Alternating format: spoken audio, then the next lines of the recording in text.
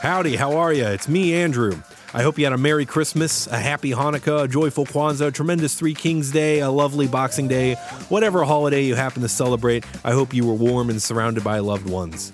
We're coming up on a new year, folks, 2023. It's going to be very exciting, and I wanted to tell you about something that's going on. A show, that's right, January 21st at the Brick House Lounge in Surfside.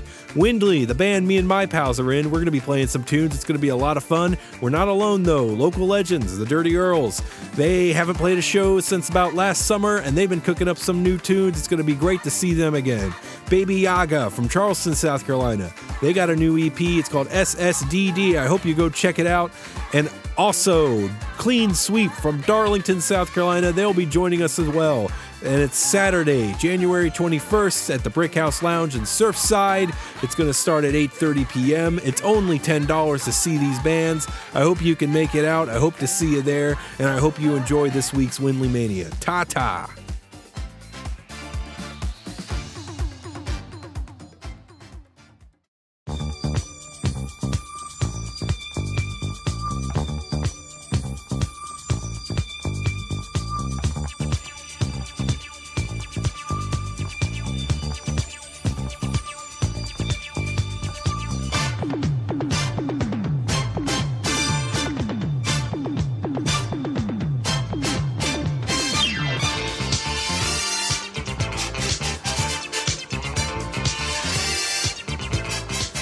All right, howdy. Welcome back to WindleyMania. Of course, it is I, Andrew. Alone. Not alone, actually. It's weird without man's best friend here. And I'm not in the storage unit either, which this is the most comfortable I've ever been recording ever. I'm laying in my bed. I'm laying back. My feet are up. The microphone is angled at my mouth. I might have to do this every time because this beats a no internet ass, stiff ass chair, no AC or anything storage unit. So this is quite the treat, and it is quite the treat to have Anthony returning from Pro Wrestling Proverbs. Well, thank you. I'm not as comfortable as you. I can see that. I'm in a old office chair, but I have AC, or heat now. I'm up north. We got heat on, but yeah. Detroit. Yeah, you should definitely be more comfortable for the rest of your the next couple episodes you guys do. Just make everybody come to you and just have you laying around the bed. I do partake in the easy living lifestyle. It's the philosophy I believe in, and I think this is going to have to be part of it. And it might soon just turn into being in bed constantly, and just having bed sores and being more gluttonous than I am already. So I'm looking forward to it. This is just the beginning. Last time, usually when I record at the house, it's usually I'm in a chair or, but this, I had to get in the bed. It's like a late night hour with Andy here on 97.5. Sweet dulcet tones. But Anthony is here for a reason. It's the end of the year now when this is coming out. It's 2022 is over. And I feel like WindleyMania is adjacent to a topic that is very near and dear to my heart, and that's pro wrestling. But I try to not go into pro wrestling all the time because I know if I go on these long rants or banters, I'm going to get darting eyeballs from man's best friend Devin Hopkins or whoever else that, it's time I just shut my mouth. I mean, we did the Hulk series earlier this year that you took apart. Yeah. I'm glad we're not doing anything like that again. Depending on what's going on for Christmas, we have not recorded the Christmas episode yet, but we could be being greeted by our Hulkster brother again. I don't know. I hope not. Let's all hope not. But need to keep him away. We'll already know by the time this comes out what happened and my mood, I suppose. But we're going to be doing our last year. I wrote on our useless blog that has a bunch of useless things on it. a match of the year. I did a top 10 match of the year, and I asked some folks to tell me some of theirs. And I did not do that this year because I was busy, quite frankly. And now I'm dedicating a whole episode to it because I want to. And I asked Anthony here to join me, and we're going to give our top 10s.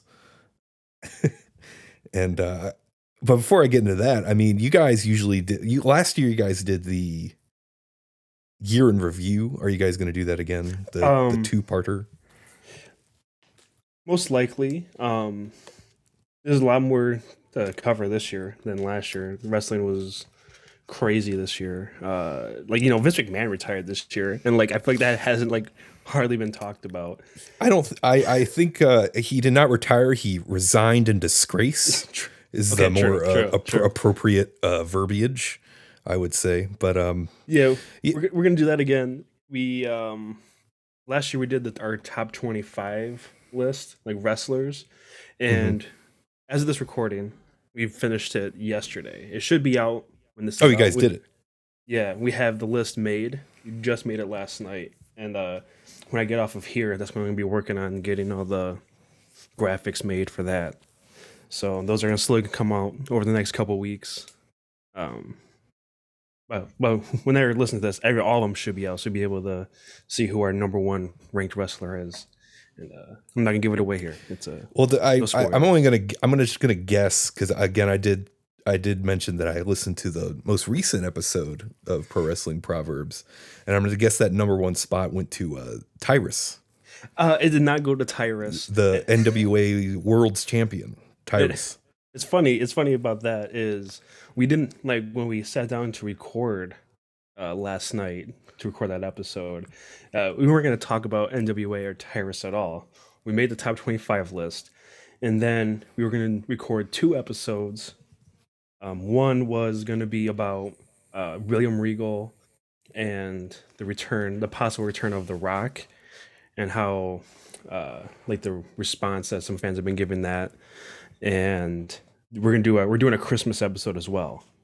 Come out on Christmas Day. It's gonna be a little fun episode, talking about wrestling Christmas themed events. Okay, but something Logan saw something online while we were doing it, and it just pissed him off. So it was something at Billy said, right? Billy Corgan. Yeah, something Billy Corgan said. Something about how people like Tyrus are the future of wrestling, or what he wants wrestling to be, or something like that.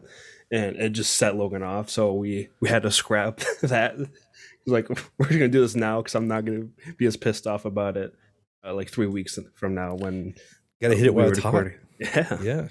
So now we gotta find another next week. We gotta do a lot of our Christmas stuff, and we're gonna have to crunch that in. But yeah, I don't know, did you listen?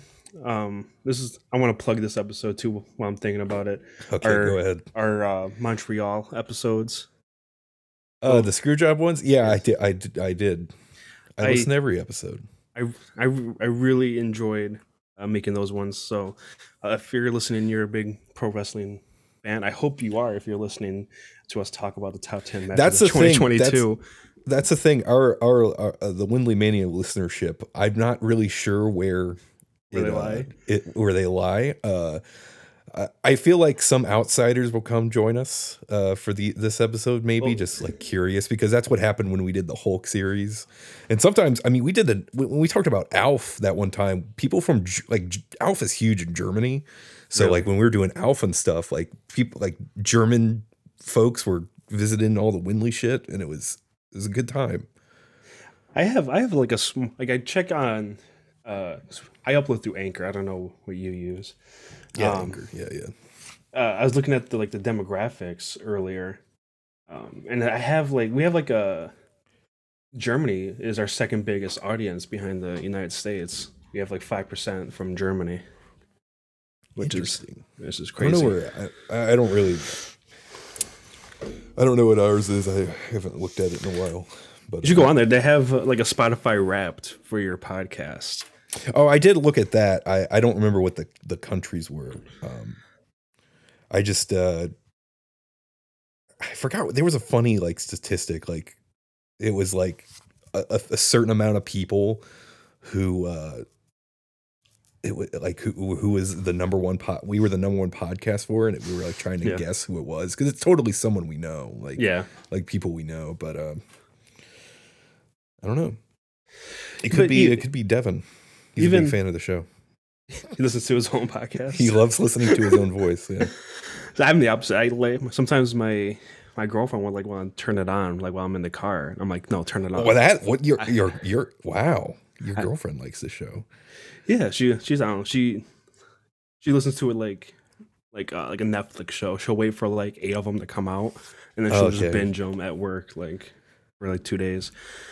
But like I'll tell her to turn it off. Like I can't listen to it. Like I was there. Sure, I know what I said. I don't need to listen to my voice.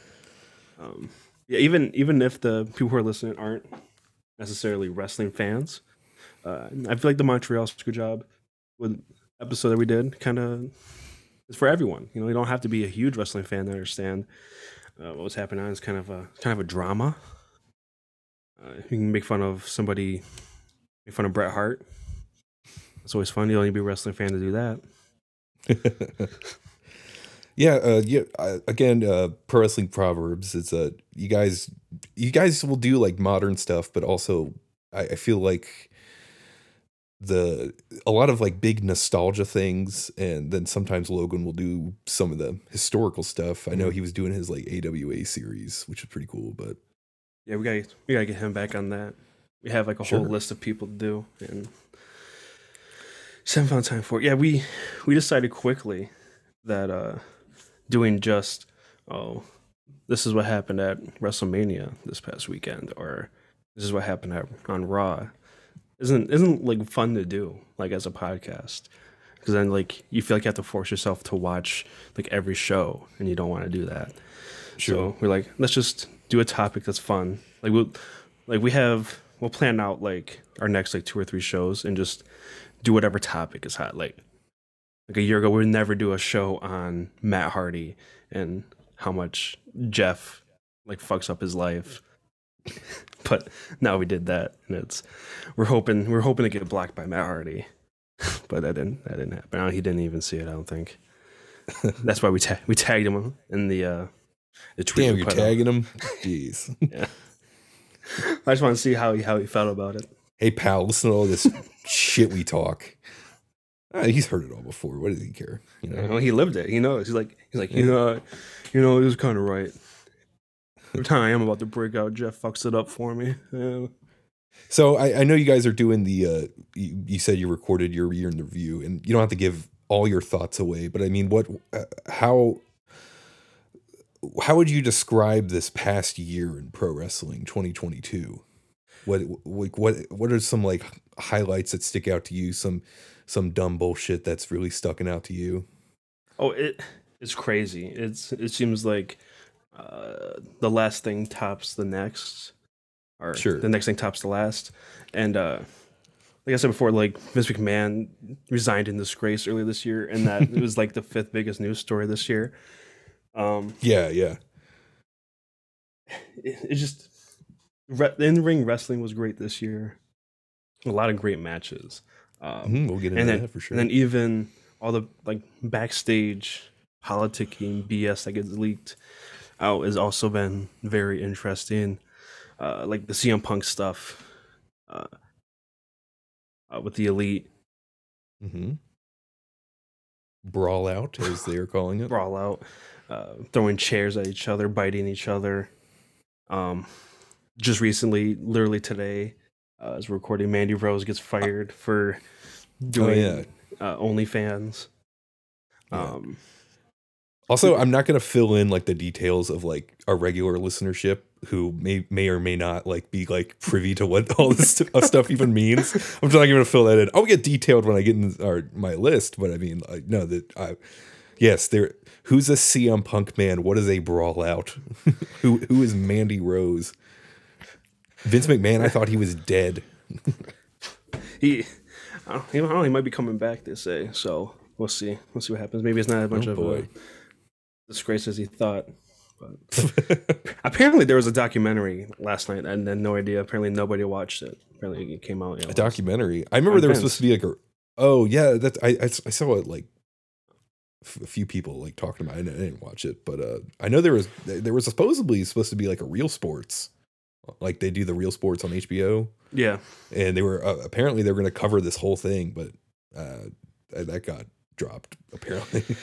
But yeah, it's been a crazy year in pro wrestling. Like Stone Cold. Stone Cold came back and wrestled this year. I forgot about that exactly until you just mentioned it. Yeah. Like he wrestled a match. Cody Rhodes was in AEW this year, even though now he's like one of the biggest stars in WWE again. It's been a crazy year. I don't know if 2023 can top it. It might. I said You'd that. Be surprised. Who knows what's going to happen? I feel like at the end of every year, I kind of like, I do like a sort of self-reflection on, and I when I think about pro wrestling, it's sort of like, you think about all the crazy shit, and then it's essentially what you don't expect is what happens next. Yeah. I wouldn't be surprised if next year it is also equally or more bananas in some regards. I'm just trying to think what could possibly top that. Do you have any strong predictions? Do you guys get into that on your year in review? No, like it's so hard. Like I think Punk comes back to AEW still. I flip flop on that. So like that's just so much money, like an opportunity there. Yeah. So when the Bucks came out on that, when Kenny was doing all that, the biting, and Matt was fucked up that whatever he was doing, like a top rope move. I mean, the crowd just responding to that. I mean, yeah, that's totally there.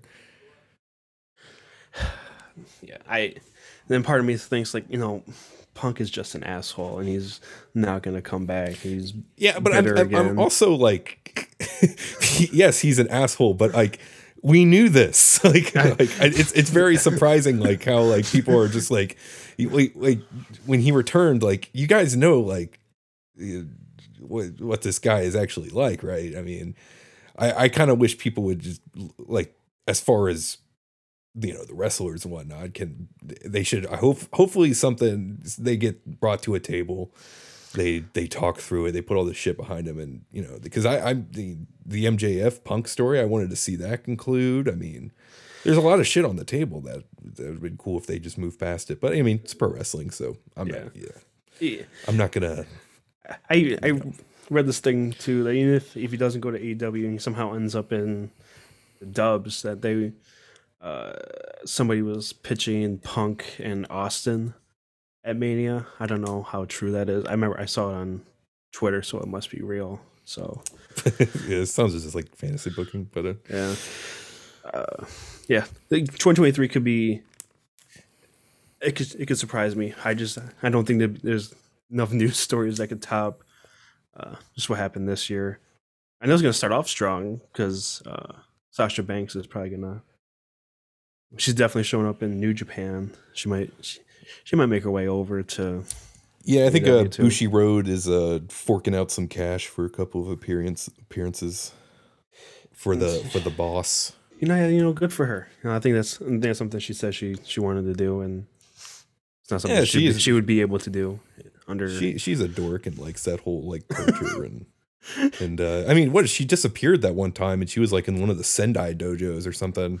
Really? At one point in time. Yeah, so I mean, I'm glad she's not, because I fucking hate when, you read quotes with guys like listing, I mean, fucking Bryan Danielson did this for a few years where they're listing off shit and then they what they want to do, and then they just end up resigning, and it's like, what are you doing? Like, you can't do that there.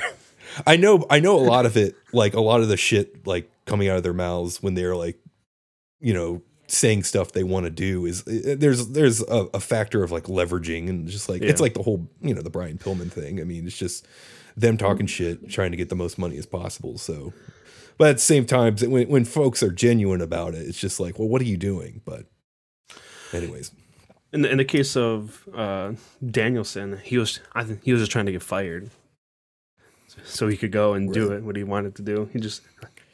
They kept saying like, stop doing that. Like, why are you doing stuff that you know you can't deliver on? Like, well, yeah, then fire me. And it's the same. That's how the thing with the Miz happened. I guess Brian was gonna punch him or something and like start a fight. So there'd be no choice but to let him wrestle again and come back. But who knows? That's right forever. We're talking about 2022. So yeah, all right. So we're about 20 minutes into this, so I I think maybe we can get into our we're talking, brother.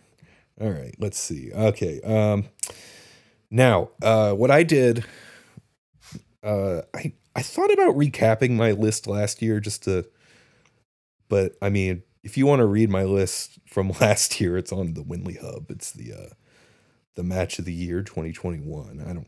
I'm not going to recap it. I just had it out as like a refresher of like, but what I did, I don't know if you have any honorable mentions. But I was just going to, I have one. Okay. Well, I was going to save it before the number one. Okay. We can do that. Okay. So I feel like that's like a pre-production sort of thing we could have talked about, but that's okay. So let's, you got your number 10. You want to start?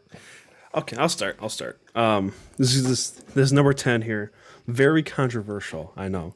And I told Logan when I was making this list last night that I'm putting it on here so people would get mad at me. Number 10, Roman Reigns versus Jake Paul at Crown Jewel. Okay. Just Jake Paul, I think he is probably the greatest celebrity wrestler ever. Is that I can make the argument for it. Roman carried him through the match, obviously, but had some great moments in it. That top rope dive that ended up getting posted online of his POV, that was awesome. Jake Paul coming out and taking out the Usos single-handedly. Not Jake Paul, Logan Paul came out and took out the Usos. Or wait, am I getting the Paul brothers mixed up here? I think you might be. I think Logan's the one. Logan was the one that wrestled. I don't like them. So we had a conversation about this. Not you and I, but on WindleyMania about whether or not it's a good idea to like them as people. It's not. I don't know anything about them besides the.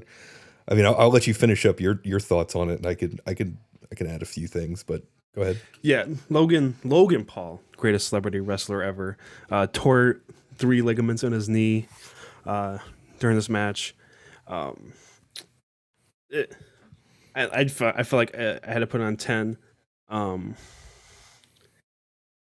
I feel like Logan, he could definitely be somebody for WWE. He's a natural born heel. I think this match kind of proves it.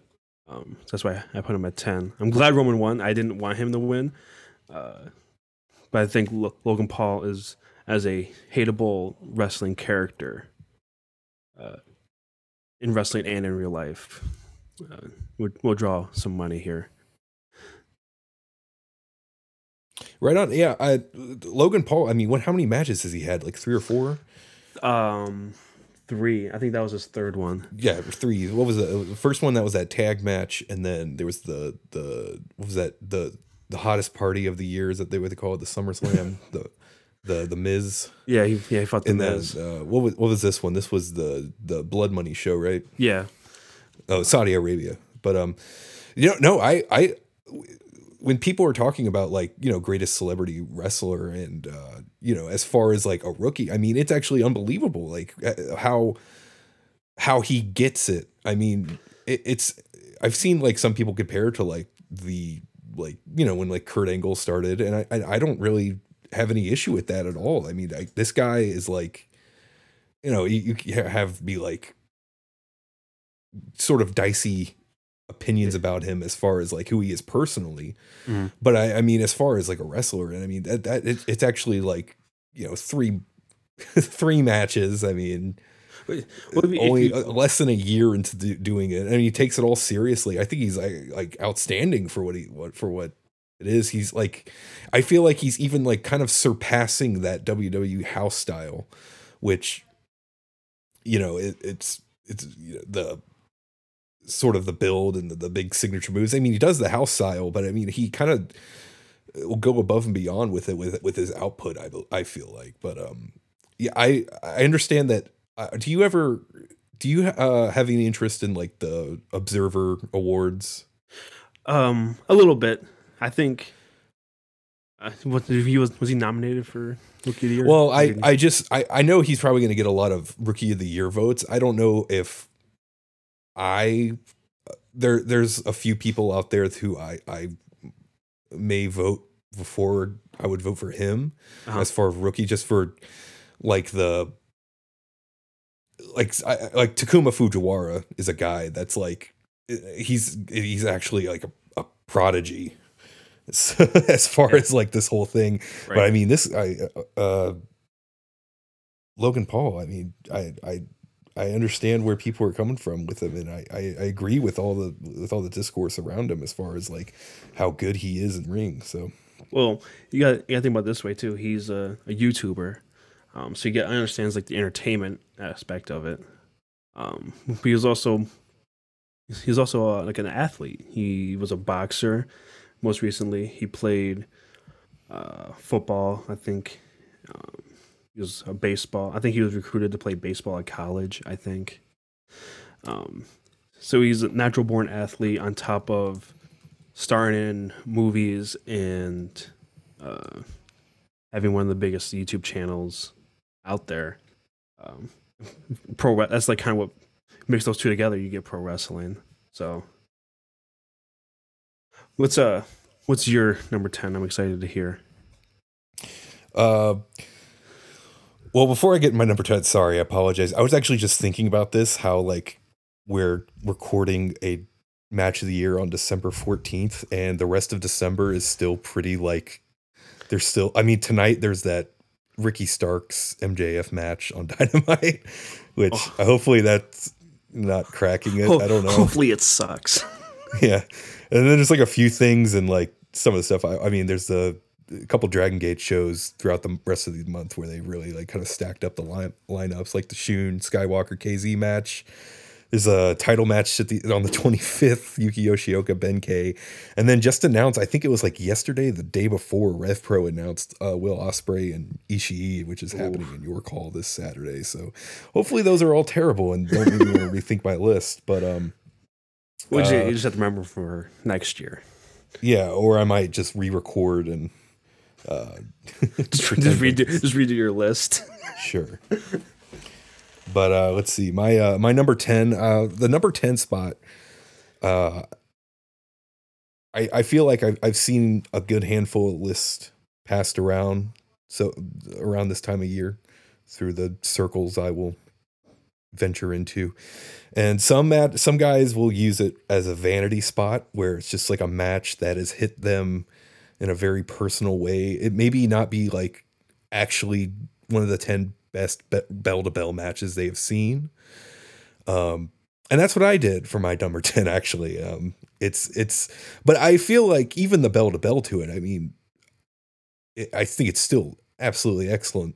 And, but there's a lot more as far as the atmosphere and the story going into, but it comes from January 21st from the Roger Spencer Community Center in Tyrone, Georgia. The IWTV Southeast First show is Action Wrestling. It was AC Mack versus Alex Shelley.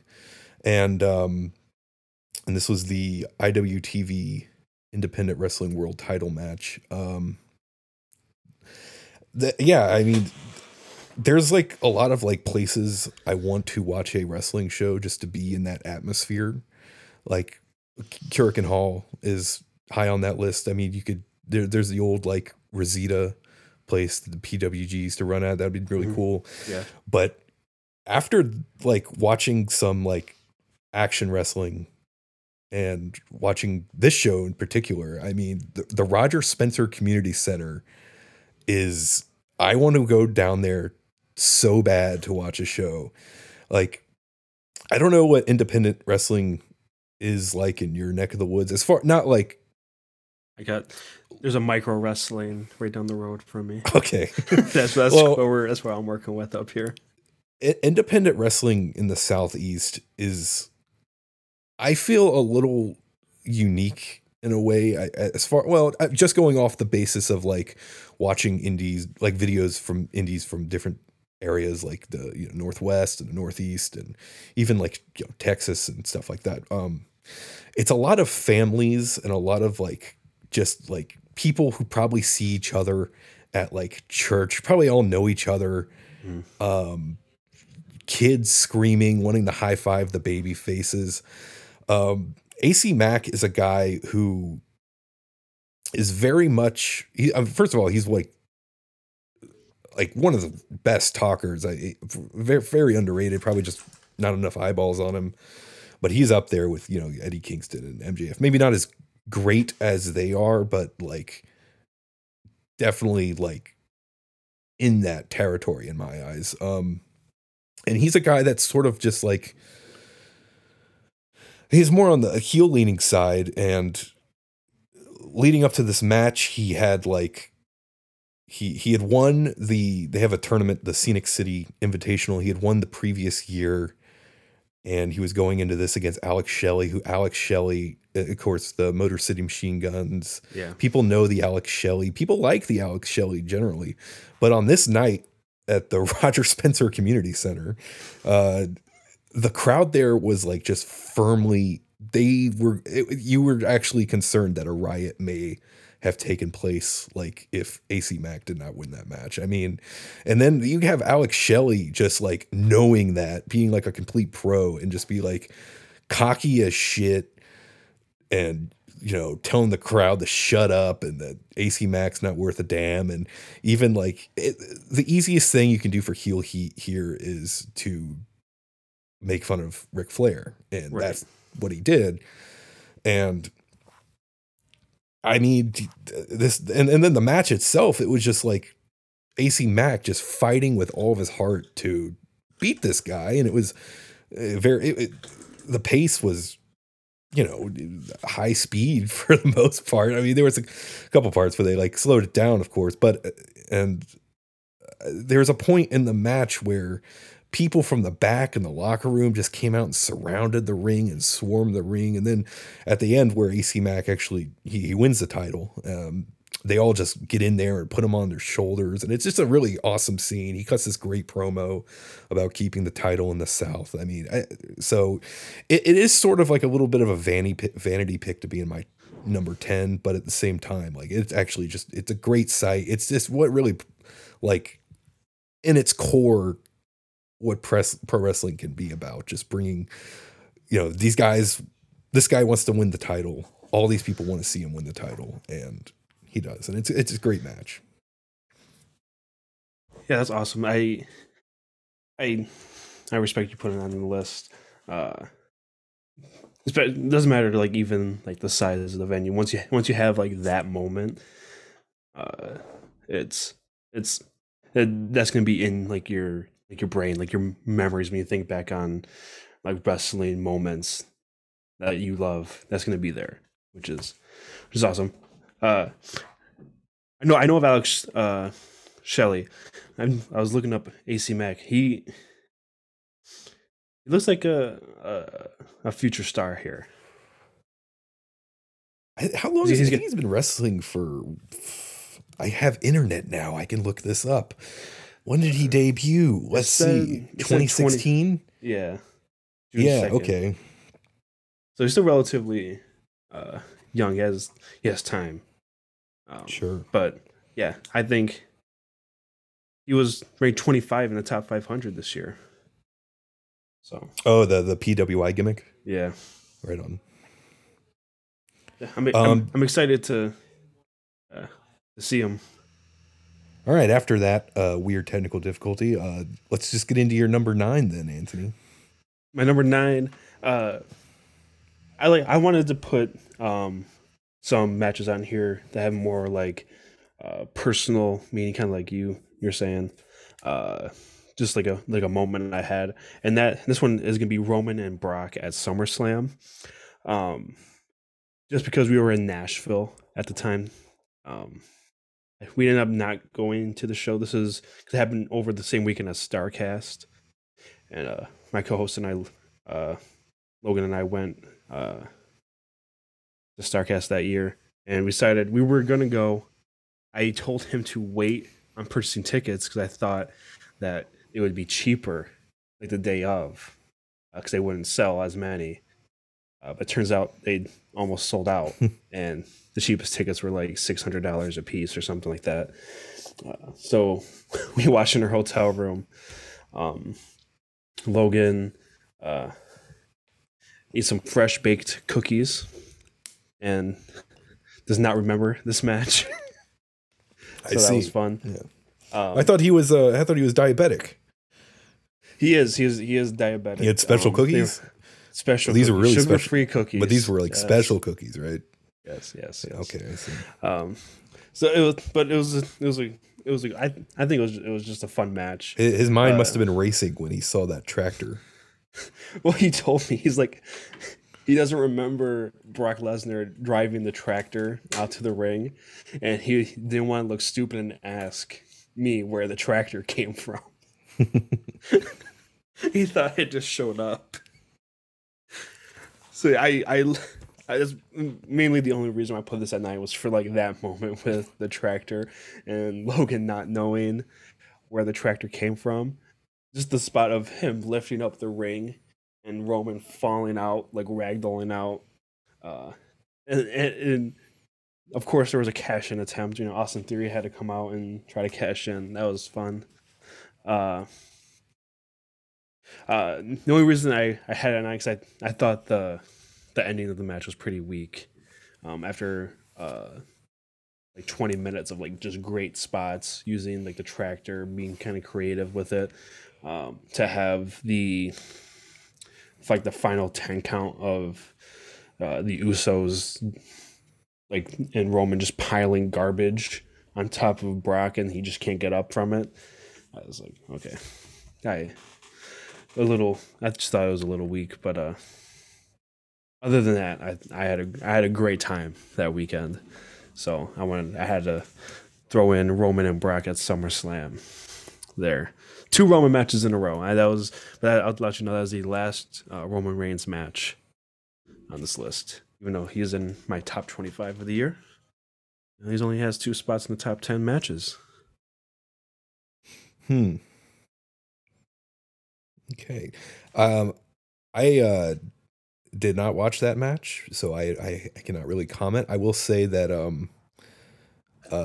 I've seen how many matches have Brock and Roman had? A lot. They've had a lot. Yeah. I that's why I was also hesitant of putting that any higher up because it's like any other Roman Brock match. It's just like hard hitting, but it felt different at the time. I'm kind of glad they, for the most part, have stopped fighting each other every other pay-per-view. But yeah, I would not recommend going back and rewatching it. Don't rewatch it, but also it's my number 9 match of the year. You saw the best part on Twitter already. Okay, so yeah, number 9. Don't fuck with. Oh, I usually like the Brock Lesnar. I mean, people would get mad at him all the time, but I thought I liked how different he was and how like I liked his Brock matches. Is great. Yeah, Brock is awesome. Just getting there, doing the work, and getting the fuck out. Love that shit. Right on. He's getting paid big money to do what he Go to that does. pay window. Who's the mark now? You know, Okay. they pay more than in my lifetime to show up and do 3 suplexes and leave. Yeah. All right, so my number 9 is a Dragon Gate match. It was from December 6th, the Fantastic Gate, pretty recent, December 6th. This is from their fan appreciation show, so I think it's taken down now. Hopefully it gets recirculated again. The Kurikan Hall was Open the Dream Gate Championship match. So, of course, Yuki Yoshioka versus the almost 53-year-old Masaki Mochizuki. I don't know why I said his name right. Masaki Mochizuki, of course. I mean, I love Mochizuki. I really am enjoying this Yoshioka Dreamgate run. He's part of the D-Courage unit right now with Dragon Daya and Madoka Kakuta, and they have been like, someone described them as the main characters of, I don't know if they might have went as far as saying the main characters of 2022.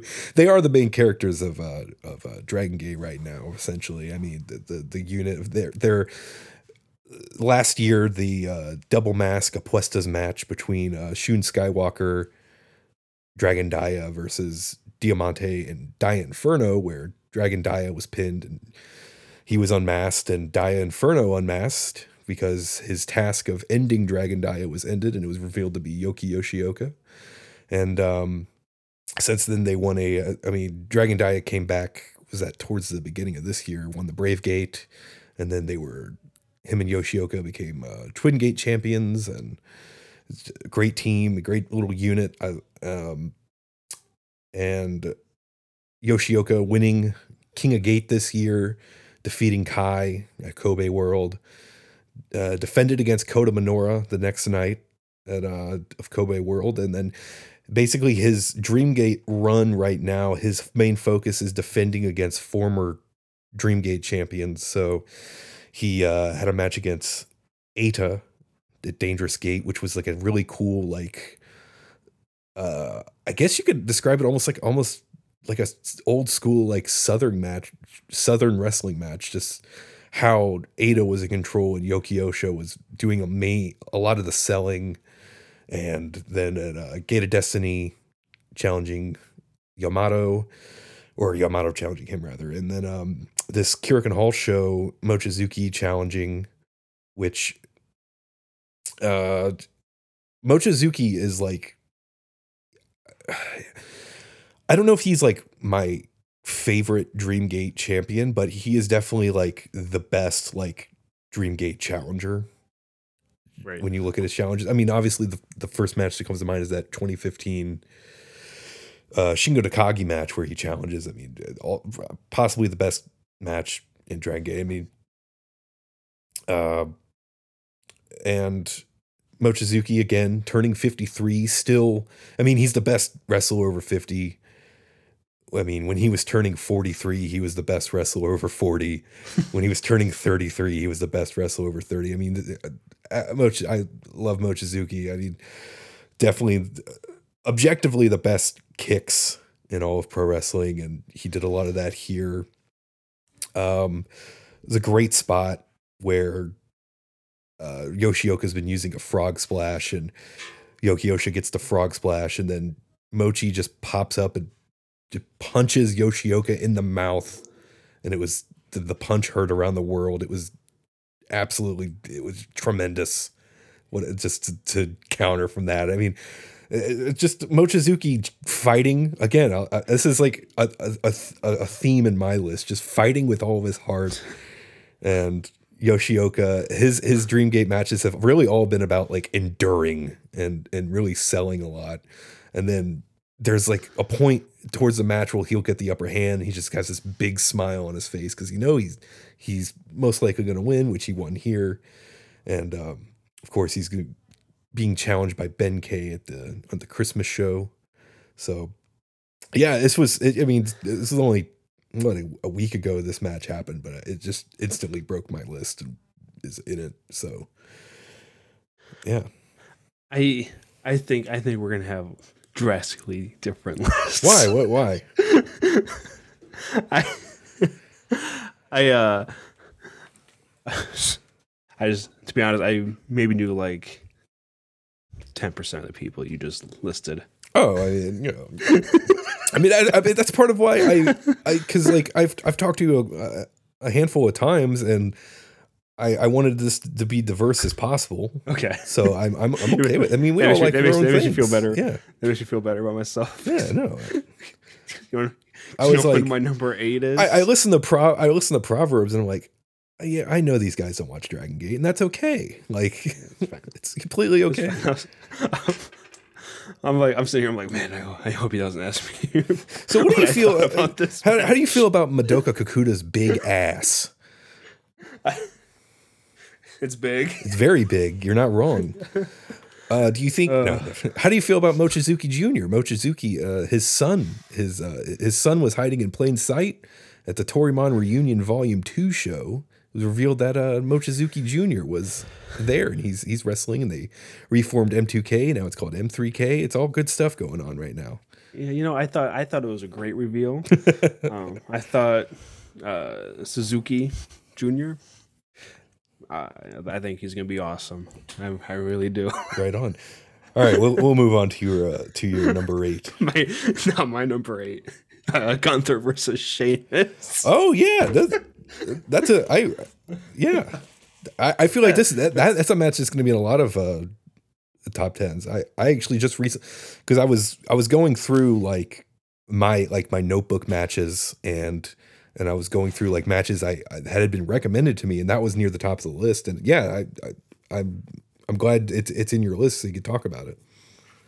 Yeah, just like I knew this match was going to be great, like from the beginning. Yeah, because Gunther and Sheamus are just standing in the ring, just staring at each other, while their respective goons are on the outside of the ring, just like taking each other out. And it's just like they were just building the intensity, like around them. They didn't move at all. They just locked eyes, and then eventually, like the match starts, and it's probably one of the hardest hitting matches in that I can remember in WWE. Just crazy. I love the love that Sheamus got during this match. I feel like Sheamus really gets shit on by some hardcore wrestling fans, and sometimes deservedly so. He can be very bland and vanilla, but on this night, with that crowd in that moment, everything just clicked and it worked out. It was a really like old school type brawl in a acrobatic like wrestling world today. Just two meaty men hitting each other. I was there for it. It was awesome. Yeah. I just finally recently watched that. I mean, Walter is I'm not going to call him Gunther. I mean, I'm sorry. It's Walter. I mean, it is Walter. But I don't really care about the name change that much. But Walter again, yeah, a guy. I mean, when Butch, you like Butch? Now that's egregious. I mean, that's just terrible. That is a terrible name. Why why haven't they changed it back yet? Pete Dunne was a great name. Oh yeah, the bruiser weight. But Walter, of course. I mean, what can you say about him? I mean, his series with who's that fella? Aja Dragunov. Yeah. I mean, the past 2 years, I mean, they both had singles matches again. I think they had one in WXW in 2018 or 19 that was getting a lot of hype too. Well, I mean, Walter, since he's been getting eyeballs on him, for the past few years, I mean, he always has at least one, if not more, matches that get a bunch of hype. And Sheamus is a guy I really like. I mean, he again, you were talking about this. He's very hard hitting. I have like a few like weird like dream matches with Sheamus. There's Takashi Sugera, who is he wrestles with Pro Wrestling Noah right now. Mainly, he pops up in different places as well. But I just want to see them beat the shit out of each other, and I don't know if I'll get that, but Yeah, Sheamus is a guy I really enjoy too, as far as like in the ring. Sheamus doesn't get, I don't think, enough love for the stuff he's done. I think a lot of people are just soured on him for how quickly he was thrusted into the position he was Yeah, I was at. about to ask, do you think it's because of that whole Daniel Bryan thing? I think the Dan Bryan thing pushed it over the edge. Because I already thought people were yeah, soured on him, just how quickly he became world champion. Plus, like back then, his character also was kind of boring, if I remember correctly. Was this whole thing was he was just like an Irishman? sure. He's a young Irish. fella. He's right? Irish, and that is it. That's it. That's all. That's all the charisma you need, right? But yeah, but I don't know. He's put in the time. He's put in the work. And that match at Clash of the Castle proves that he can put on great matches with the rest of them. Yeah, Sheamus doesn't get enough love around here. So I'm here to maybe that's gonna be my goal for 2023. I'm gonna try to end Sheamus slander. Sure. Stop Sheamus slander. Next time there's a show in Detroit, I'm gonna bring a sign. I'm gonna hashtag stop Sheamus slander SSS. Right on. Okay, I guess I'll move. So what's that? Let's move on to your number 8. My number 8. My number 8 is I actually just noticed this. It is the same matchup as my number 8 last year. It is a feud I really deeply enjoy. It comes from New Japan Pro Wrestling, March 21st. It was the New Japan Cup quarterfinal in Nagaoka, Japan. Zack Sabre Jr. versus Will Ospreay, and yeah, this is just a rivalry I love. I love watching these two wrestle. I mean, Ospreay this year has just been. You could argue that he's, past few years he's been a credible wrestler of the year. I mean, but this is just like this 2022 Will Ospreay is literally just at the point of getting in your face and shaking you and being like, this is fucking insane how like this guy's output is just absolutely nuts. And I'm gonna, spoiler for the list, I'm gonna be mentioning him a few more times, but Good. I don't have any Will Ospreay on here, but he's my younger brother's favorite wrestler. Right on. So yeah, if you, because I know he might listen to this, and if there's no Will Ospreay mention, he'll text me and be pissed off about it. So the Zack Sabre Jr. Will Ospreay. This was their 12th match, which I know we were talking about Brock and Reigns, but I mean this. I don't know. That's I kind of like this matchup a little more out of maybe, but right now they are. I think I wrote this down. The Zack Sabre Jr. is in the lead with it's 8-4. There's like ever since I've been doing sort of like a top 10 thing, they've popped up. I mean, 2017 their Rev Pro match, and I think that was York Hall. Their 2020 match in York Hall, which. Fantastic. And then last year their New Japan Cup match was in my top 10 again. That was also number 8, and it's just another great addition. And I just absolutely like just two guys who at this point, I mean, they've wrestled a good handful of times and they just want to fucking kill each other. And I that's what I watch this shit for. I want to watch people want to just compete and hurt each other. And this is one of the great Ospreay rivalries. I mean, Takagi and Okada are up there. You can either give some collar tug picks, like if you look back at like the old Jimmy Havoc feud or the old Marty Scurll feud, which I'm not going to get into depth to just for reasons, but and then Zack Sabre Jr. is just a guy in tournaments that gets on this other level in tournaments. And he had this great New Japan Cup run in 2018 where he went all the way through. I mean, last year his G1 was like just like this, almost like a submission master sort of story where he was. I mean, his first match in the G1, he won against Naito, and literally Naito had to drop out from the rest of the tour, and he was kind of like playing that up a little bit. And yeah, again, just two guys want to beat the shit out of each other. It was a great, like, props to Kevin Kelly here, just kind of like he was going solo on this show and just going silent when they were both sitting down in the ring and shoving their feet in each other's chest. And then there's a point where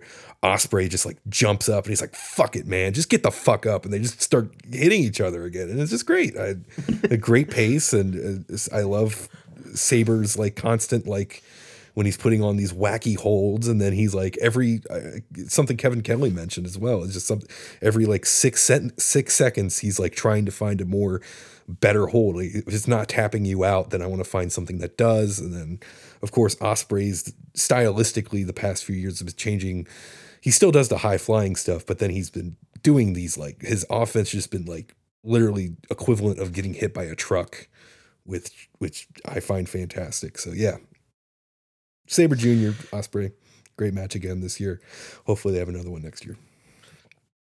And you said something. It's just that's what makes like wrestling feuds so great, is when you legitimately believe that they just want to hurt each other, and you want to see them do it. Yeah. And I like I said, I don't, I don't watch too much of New Japan, but I know of Zack Sabre Jr. and Will Ospreay. That might be one I'll go out of my way to go check out here, because I know how great they are. Yeah. Now my number 7, I put on the list. I felt like I needed to have a women's match on the list, and I know the back in my list is really WWE heavy. This is the last one for a while. It is Becky Lynch versus Bianca Belair at WrestleMania 38. It was the best women's match of the weekend. I think it was one of the best of the year. They call back to SummerSlam. And I don't know if you remember the like heated arguments on Twitter between, I'll call them stans. For some reason, why Twitter's just, I don't follow any of them, but like all their shit just like gets onto my feed. I have a perfectly curated Twitter timeline. I don't see anything I do not want to see, and that includes stuff I don't want to see. So, I think I have like at least 150 people blocked. Like, I'm not even joking. I think what happened was, one of our tweets went like semi-viral. Oh, that's good. It was about Roman. Oh, that's and a bunch of Roman Reigns stan accounts were like interacting with us. So I think Twitter like threw us into that algorithm, and it kind of includes like the women's wrestling stan community, whatever. And I remember back then people were so pissed at SummerSlam last year when Becky came back, beat Bianca in like 10 seconds. That Bianca's buried. It's I remember seeing some people like throw like the racism card out there. I was like, guys, very obviously setting up the babyface chasing the heel again. That's exactly what it was too, is keep them separated far apart, bring them a little bit close, where Bianca is just within arm's reach of getting a title match, and separating them until eventually they meet at the biggest show of the year, and they put on a great match. And I know WWE gets criticized for their long-term storytelling, but when they do it and they actually do it right, it turns out great, because when they came back and have this match, Bianca has her moment again. She wins at WrestleMania, becoming Raw Women's Champion, and then going on and carrying the division into the. I think she's been champion. I don't think she's lost it since. I think she's been champion since then. I don't remember, but she's been carrying the women's division for WWE since then. And, yeah, I just feel like this. I feel like I had to put this match out here just to represent the women. I don't know if you have any women's matches on your list. I don't know. We have to find out. Uh-oh. I'm nervous. I'll be honest, I don't remember too much about this match. I this is the one match I didn't go back and research extensively or make too many notes down, but I remember just feeling vindicated because Logan and I said multiple times on our show that it's not the end of Bianca. Obviously, I don't know why people are freaking out online that she's buried and she's never gonna. It was like a dumb decision for her to lose to Becky at SummerSlam like that, but it all worked out. She got her moment again, and the issue was resolved. She got her comeuppance. Right on. Yeah, I like the Bianca Belair. I think I watched their did they wrestle at SummerSlam? Yeah, this past year, I think they wrestled again. Yeah, I think I remember watching that one. And yeah, when she was coming up through NXT, I mean, it was like towards the end of my like whenever I mean, there's so many hours. There's only so many hours in a week. I can't watch everything. So, but I remember her coming up through the NXT, and I was like, hey, she's I really enjoyed her. I like looking forward to her matches and stuff. So that's cool that I guess in the program with the Becky Lynch. So I can't add much to the. You said this was their WrestleMania match. Yeah, I think her feud with Becky really elevated her into she's now like a bona fide star now, which is deservedly so because she was great in NXT, like you said, super strong, super athletic. I think she'll be put on great matches here for a while. Right on. So where are we at? Number 7? Number 7. Okay, so my number 7 is from August 18th, New Japan Pro Wrestling. The G1 Climax 32 final between Kazuchika Okada and Will Ospreay. Yes, Ospreay, he's going to pop up. Again, I mean, great year for Ospreay. And then this matchup particularly, I mean, this was their 8th match together. And it's been like, I'm getting a phone call. Gonna ignore that. But what was I saying? Oh, this is a 8th match together, and the whole story is that Ospreay cannot beat Okada clean, and so he beat him once last 21-21. Yeah, the 2020. Oh no, the 2020 G1. With the assistance of the Great O'Khan and at the time B. Priestley. And this was just like this matchup, it's just been great for a while. And they were really focusing on how Ospreay was just so desperate to beat Okada and just using using a high fly flow and, I think he did like a V trigger and a one winged angel and just trying to go there. And the pace is like, this was after a couple years of some not great G1 finals, like the 2020 Ibushi Sonata final, which is very meh. And then last year it was sort of ended abruptly when Ibushi got injured during the match and then it ended. And this was back into that sort of like classic final, just like high pace, high stakes. And just I don't want to go too much into the Ospreay Okada at the moment, but I mean, this was just tremendous. I mean, right.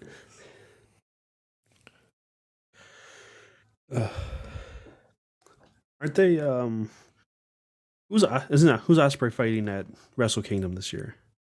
Isn't that Kenny? Kenny Omega, yeah. Yeah. Okay. My number 6, I was at this match. So that's why I felt the need to put it on here, and that is AEW's Blood and Guts. Oh yeah, that little number. Yeah. It finally came after being delayed due to COVID originally. It came to Detroit, Michigan, and I bought cheap seats to go sit there and just witness the pure violence that was Blood and Guts. I was walking into it. I tweeted out, "I want blood and I want guts," and I think that's exactly what I got. There's blood everywhere, thumbtacks everywhere, chairs everywhere. Um, the big spot of the match was Sammy Guevara getting thrown off the top of the cage by Eddie Kingston. The Blackpool Combat Club won the match, beating the Jericho Appreciation Society. And if you remember, the whole storyline leading up to this was it was pro wrestlers versus sports entertainers. Yes. And thankfully, the pro wrestlers won. Yeah, it was pure chaos.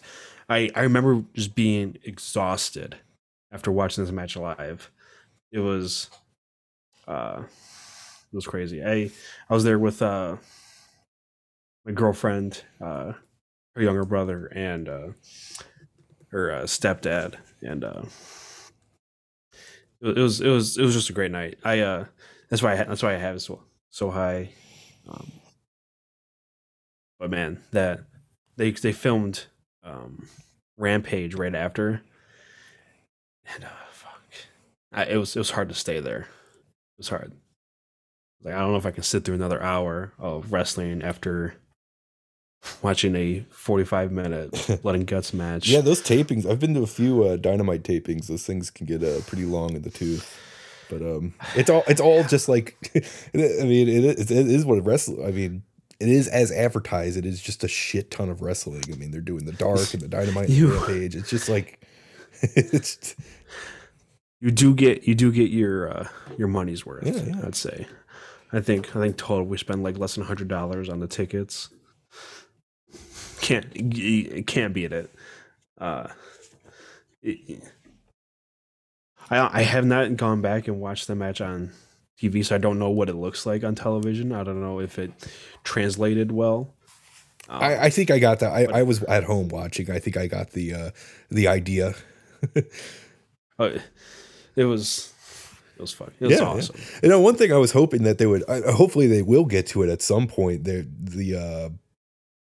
The potential of reigniting the Eddie Kingston Claudio Castagnoli feud, which they teased that. They had a great feud over a decade ago in Chikara. It was like 2009, 10. It was just like some really great matches and promos, and I want them to pick up where they left off. So hopefully they do that. Yeah, they teased it at the end of that match, and then it didn't seem. It seems to be a common occurrence of AEW. Mm-hmm. Something gets teased and then never brought up again. My number 6 is comes from April 1st. I think it was WrestleMania weekend. Ring of Honor, Supercard of Honor, FTR versus the Briscoes. If you watch this match. I did not watch this match. No. Okay, so have you watched any of their trilogy? Unfortunately, I have not. You are currently missing out on one of the greatest trilogies in wrestling of all time, and it is in that pantheon.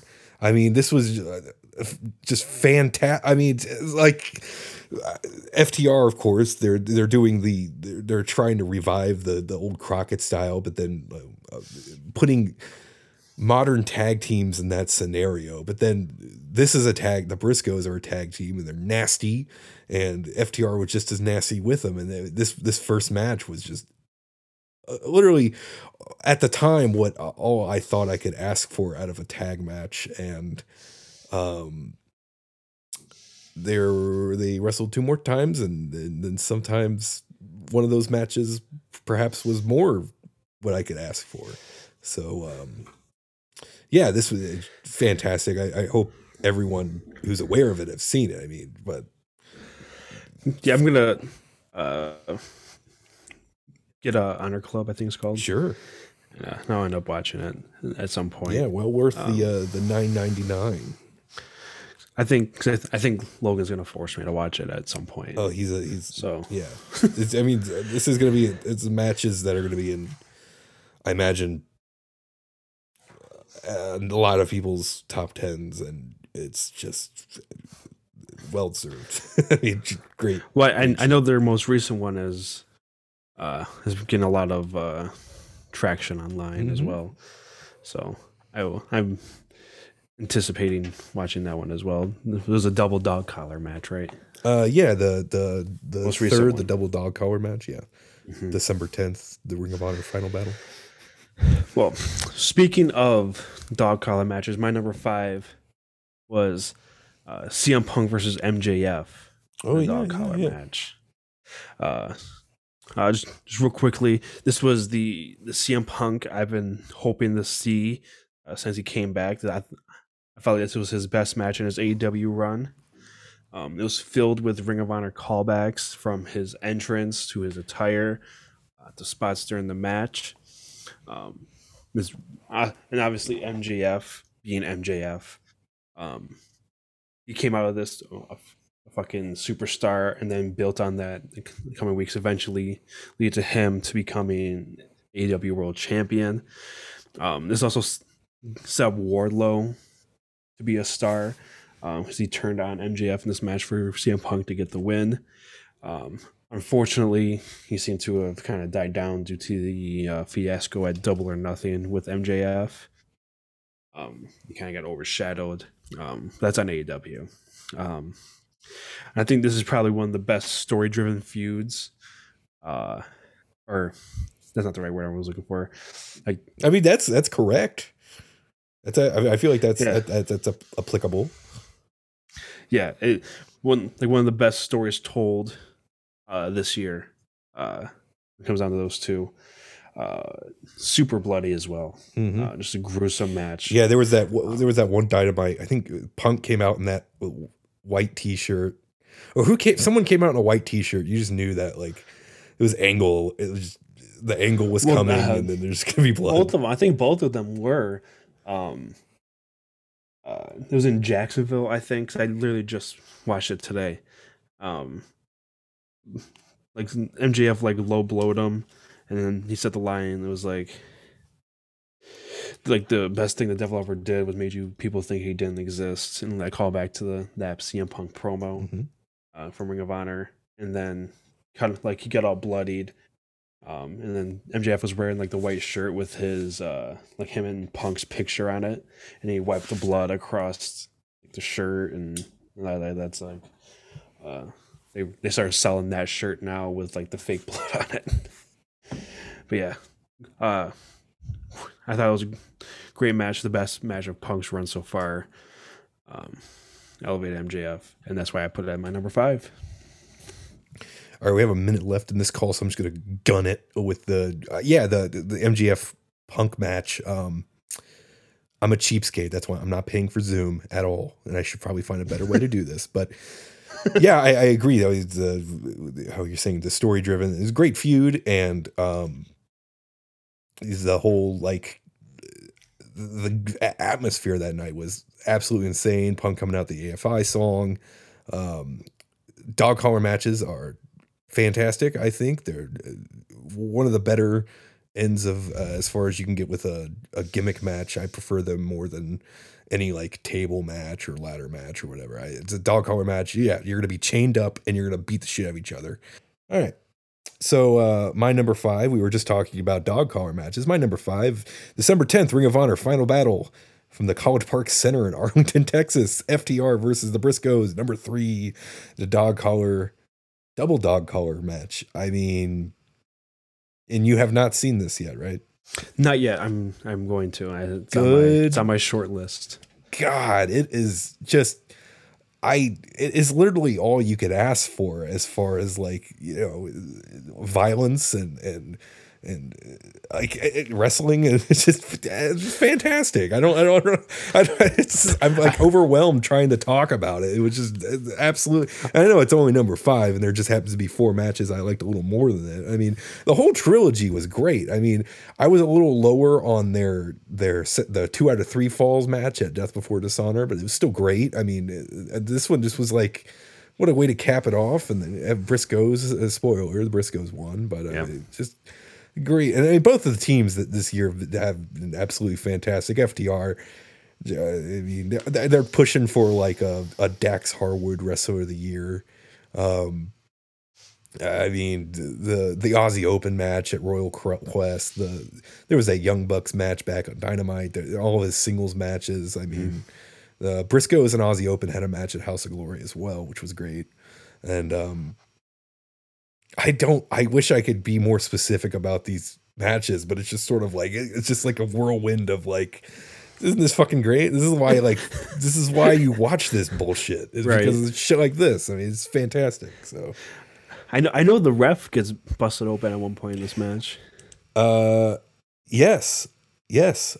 He fucking, I mean, that guy, I forgot, Eric something, I think. He used to be a wrestler, and he ended up, he actually, you could see him just like kind of like getting the blade out and stuff. Yeah. But it was awesome. It was fucking, it was great.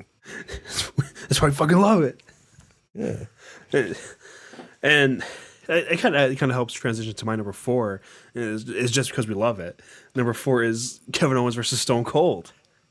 I know. I kind of teased at the beginning. Like, fucking Stone Cold wrestled that match in 2022. Like, are you joking me? He took a back body drop. Like, there's not specifics I can really go into on this match, other than it was Stone Cold wrestling 19 years since his last match against The Rock, against Kevin Owens, who took care of him, carried him, whatever. But it was fucking awesome. Because leading up to that, we're speculating, okay, is it gonna be just like a brawl, and they're just gonna like tussle a little bit, and last like 3 minutes, and Stone Cold is just gonna have like a party and drink beer in the ring. No, they wrestled an actual match with a ref, rang the bell, and it went on longer than anybody really anticipated. And it went so well that they're trying to find anybody else for Stone Cold to wrestle. Like, who do you want to wrestle, Steve? Anyway, like let's get you back for another one. The only notes I wrote down here on my iPad was in all caps, Stone Cold, Stone Cold, Stone Cold 3 times. So that's all I got. Stone Cold wrestled a fucking match in 2022. It has to be in the list, and just I had to put it at 4. It's just that's where the cookie crumbled, I guess. It probably wasn't a better match than the dog collar match, or even Becky versus Bianca, Gunther and Sheamus. But at the time, the hype was real. I couldn't believe what I was watching. So Kevin Owens, Stone Cold, number 4. Sweet. Yeah, I mean, you figured you had enough time to rest up that neck for 2 decades. Yeah, so. It's fine. Come back for another one. Cool. Drink a little bit of the what's his beer called? That fucking the Broken Skull IPA. Yeah, it's absolutely. I don't like IPAs, so to me, it's absolutely disgusting. Yeah. So I prefer a nice soda pop. He should make some Stone Cold soda pop. Stone Cold Cola. That's more up my alley. All right. Goddamn, son, why don't you just drink a beer instead of drinking this cola? Yeah, I don't want to even hear the reaction he would give me if I told him that his beer was gross, because he would just call me a little girl, and I'd feel like an asshole. But so moving on to my number, what are we at, 4? 4. Yeah, number 4. It comes from November 5th. New Japan Pro Wrestling, the Battle Autumn show in the Edion Arena in Osaka, Japan.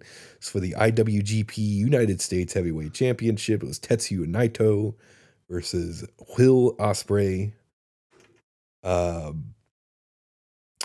This year, Ospreay has been sort of tasked with, and I mean, we're seeing this coming up on the 4th of January, another United States match or United States Championship match against Omega.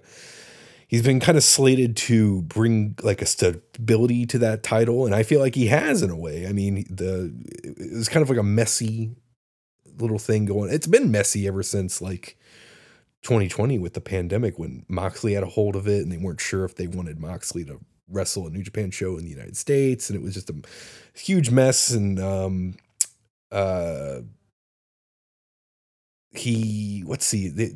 it eventually got on. Yeah, there was that 4-way in Washington D.C. where Juice Robinson got a hold of it, and then it was vacated, and then he won it at Dominion from. It was vacated. He beat Sonata for it. And he had that match against Orange Cassidy at Forbidden Door. And then there was the David Finlay, great match. I think it was like the Burning Spirits tour. And then there was this match that just happened. And then more recently, there was the Stardom New Japan crossover show against Shota Umino, which he's been having a good series of matches with.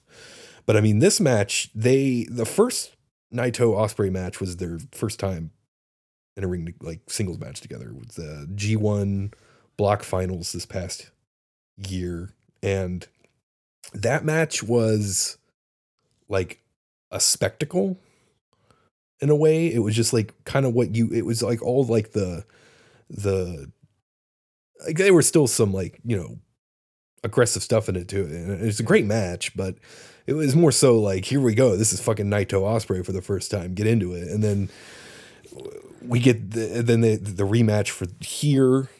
I just went on to a different level for me because there was sort of the spectacle stuff, but then they were just, this is where they actually just were trying to kill each other. And it was Naito going after Ospreay's neck and just them just laying into each other and whatnot. There's this really gross spot where Ospreay had like Naito in like this like electric chair sort of position on the rope. Naito's legs were on Ospreay's shoulders, and Naito just spins it around and does this like he's done the spot before, the Hurricanrana off it was like the middle or top rope, and he just lands on his they both land on their fucking heads, like, and it's just absolutely disgusting to look at. But I mean, I was just fucking I was just into it, man. And it was just, I really liked their G1 block final match, but this was definitely more so the what I was looking for out of these two, and a great match. And Naito right now, I mean, he had a really good trilogy with Okada this year. Really good final in the New Japan Cup finals, losing to Zack Sabre Jr. And I don't know what he's doing for Wrestle Kingdom, but he had this year, and it was great. So right on. Yeah, that's awesome. That's awesome. My number 3 takes me back all the way to January. Got Cody Rhodes versus Sammy Guevara in the TNT Championship ladder match. This was Cody's last hoorah in AEW. Now I remember specifically watching that. Yeah. Sorry. I just enjoyed it. It for better or worse, it kind of elevated Sammy. I know he's a very polarizing figure. Even to me, I really liked him at the beginning of the year. I even liked him when he first turned heel. Now I'm kind of soured on him, but that's okay. That cutter Sammy does to Cody, absolutely insane. He jumps from the turnbuckle to off a ladder into the cutter. Yeah. I'm like, holy shit. That's a spot that will be replayed for forever. There's a bunch of other crazy spots in this match. I know there's a crossroads off the top of a ladder, right onto Sammy's forehead. Don't know how he didn't get a concussion from that. Then there's that crazy spot on the outside. They set up the ladder between the barricade and the ring, and Sammy went up to the top of this super stupid tall ladder. And he did a swanton off it, but the ladder didn't break, so it just gave him like super bad whiplash. It looked like, great. If Sammy Guevara is like almost killing himself in the match, I'm here for it. Sure. But Sammy Guevara ended up winning the match. And then Cody got to ride into the sunset and go on to bigger and better things. Debut at WrestleMania against Seth. And if this was Cody's, I believe this was Cody's last match in AEW. Excuse me. Yeah, one of the better ladder matches in recent history. I think that one specifically. Yeah. Sammy's a guy who way more interesting as a heel. I mean, you just look at his face; he has the heel face, and he plays it up very well. And I kind of hope there's no like tweener thing or any like trying a face turn. I prefer him as a heel, and I think he fits that role way better. And I had Cody Rhodes at that time with the whole like, oh, sorry. Yeah, Sammy's a real douchebag. yeah. And just naturally. And it's like Logan Paul. Sure. And then I remember like this probably was mainly last year where there was a lot of Cody Rhodes discourse and just his alignment being like discussed and like, or I feel like some of that stuff was some of the more interesting things going on like Dynamite and stuff. Just his anytime he was about to cut a promo, it's just grab you by the shirt and it was just fascinating, I think. But it's a weird thing. They were always teasing if like is he turning heel or not, right? And I thought they should have at the time, but knowing where he's at now, some of the things he would do, I would say that like you can already like he would go on the whole things like I don't really believe in the black and white, I believe in the gray area, but I feel like what he was doing was supposed to be a heel. I mean, the motherfucker's entrance was like like I'm the biggest fucking dude here, and it was just like these the impassioned promos where he's talking himself up a lot. I mean, it was just I feel like a lot of it was a little more heel motivated than some people might be giving it credit for. But yeah, he did I think it's like a Stone Cold, one of the Stone Cold podcast things on Peacock. I saw one of the clips from it, and he described it as like being like John Cena in AEW. He was kind of trying to work in that like half the crowd is cheering for you and half the crowd was booing for you, and he really liked the challenge, and he took a lot from working with John like when he was in WWE, and he said it was more challenging than just being a straight baby face or a straight heel. But now he's totally a mega baby face right now, so we'll see how long it lasts for him. All right, so my number 3 was from September 25th, DDT Pro Wrestling. This was the Who's Gonna Top show from Kurikan Hall. It was the KOD Openweight Championship with the current champion, Kazusada Higuchi, and versus Konosuke Takeshita. So Takeshita has been on obviously a huge run here in America, Indies and AEW, great matches again. The 2 Moxley matches, just great. The Castagnoli match, and then there was a match almost made this list. The Speedball Mike Bailey match from West Coast Pro Wrestling, also just fantastic. And then Higuchi is sort of being groomed. I mean, not sort of. He is being groomed to be the new ace of DDT in a way. Takeshita was in that role. Tetsuya Endo rather, was one of the top guys over there. He vacates the KOD championship due to concussion. Higuchi wins the KOW openweight title. I think they use that as like for the final of what's their tournament called? King, is it King of DDT? I always forget. So he's the champion. He beats Endo when he returns. He's KOD tag championships. He started a new faction, of course, it's called Harimao. I believe I'm pronouncing it right. I don't know. With Yoshimura, who he beat at that tournament final for the KOD championship. And he had all this. He has the top title. He has the tag titles. He beat Endo, but he still felt like he wasn't the top guy in DDT. Takeshita comes back and challenges, and this was basically putting putting Higuchi's flag in DDT. Like, he's the fucking guy now.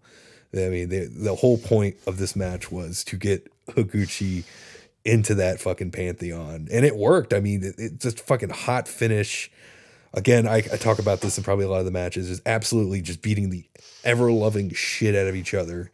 There's this great spot where Takeshita has like Higuchi's arms and his head is in front of the ring post, and he pulls the arms. Higuchi's head goes fucking flesh with the ring post, and he just sits there for a second. Then he just smashes his head against it more as if he fucking loves that shit. And the finish, where it was just essentially just like a shoulder tackle, the finish, Takeshita was trying to get a running knee. He has this running knee he always uses, and Higuchi gets out of the way with that, hits the rope, and just fucking shoves him down. And Takeshita is just exhausted at that point, and then Higuchi winning in that manner. It's just a way to get Higuchi over, and it worked, and it was an excellent match. And yeah. I know you mentioned Speedball Mike Bailey at the beginning there. Yeah. I just want you to know, because I think you'll like it. He made our PWP top 25 this year. Oh, absolutely. I mean, he was a guy I never particularly cared for, but this year, since his ban was lifted, he's been excellent everywhere. We went to Deadlock a couple months ago. He had a singles match against Colby Carino, which is great. And then he was in the they ran like a little tournament, and he was a part of that 4-way in the main event. It was really good. Yeah, Mike Bailey. I mean, he's a great year as well. I wouldn't be surprised if he's on more lists like that, where it's coming up now towards the end of the year. So yeah, he's not high, but I would say he didn't make the list. Right on. Yeah. I'm saying that because the entire list will be out by then, so I'm not spoiling for anybody except for you. So, my number 2 is Absolute Anarchy. Anarchy in the arena, you could say. Oh yeah, okay, yeah. Fucking. What's crazy about this one is I thought it was gonna just be. I had low expectations for this match watching it live, but then like the Jericho Appreciation Society made their entrance, and then GCC made their entrance, and then just Wild Thing just kept playing for like 10 minutes. Yeah. Fucking just nuts, just a real spot fest. It was literally anarchy in the arena. As advertised. As advertised. Don't know how else to really say it. I think it was Danielson and Jericho. I think they were fighting in one part of the arena, like in seats. Moxley and somebody else are like in the concession stand area, just beating each other up, and they're all going through the ring to the arena.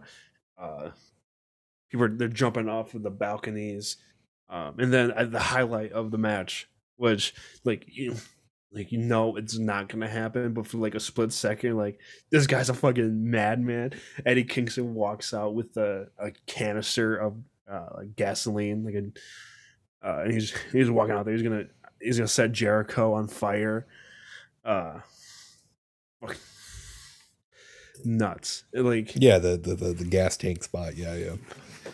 Like for about a half a second, you throw out any like rational thought that this is a scripted program on pay-per-view, that you legitimately thought that this guy was gonna murder somebody over wrestling. Mm-hmm.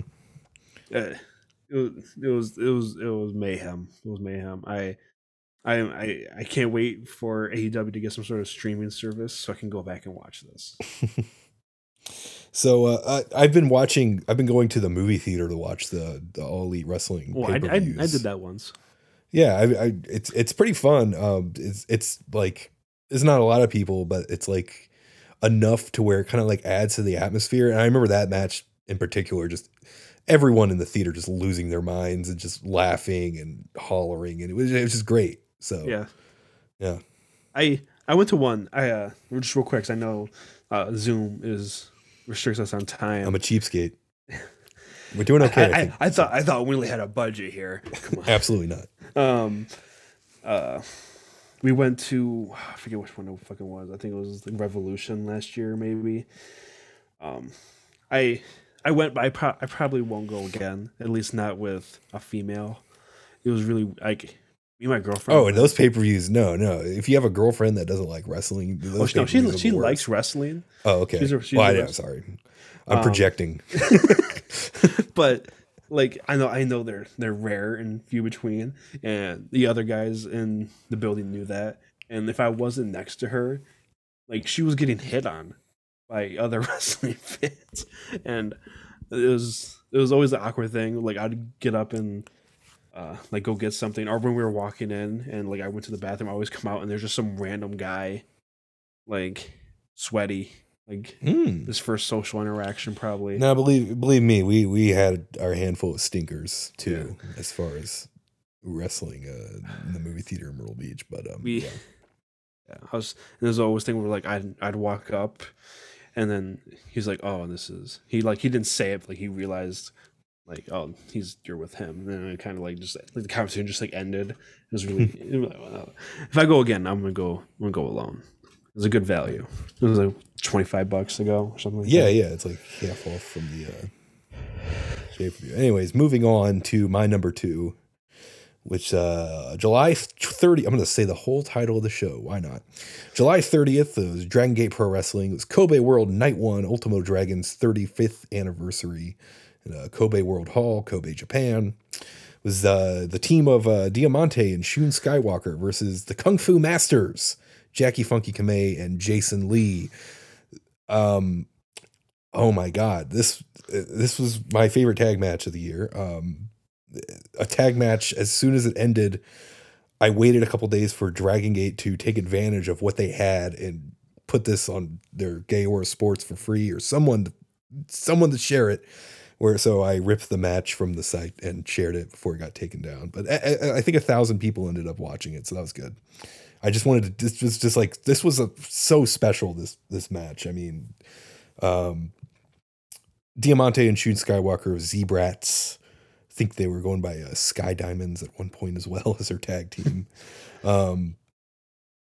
Shun is he turned on his masquerade faction towards the end of last year, which Jason Lee was a part of, and then Jason Lee and Jackie Funky Kamei, part of Natural Vibes. And this was the Kung Fu Masters gimmick is a thing they used to do more entirely in Kobe with Ho Ho Loon and Super Shenlong 3.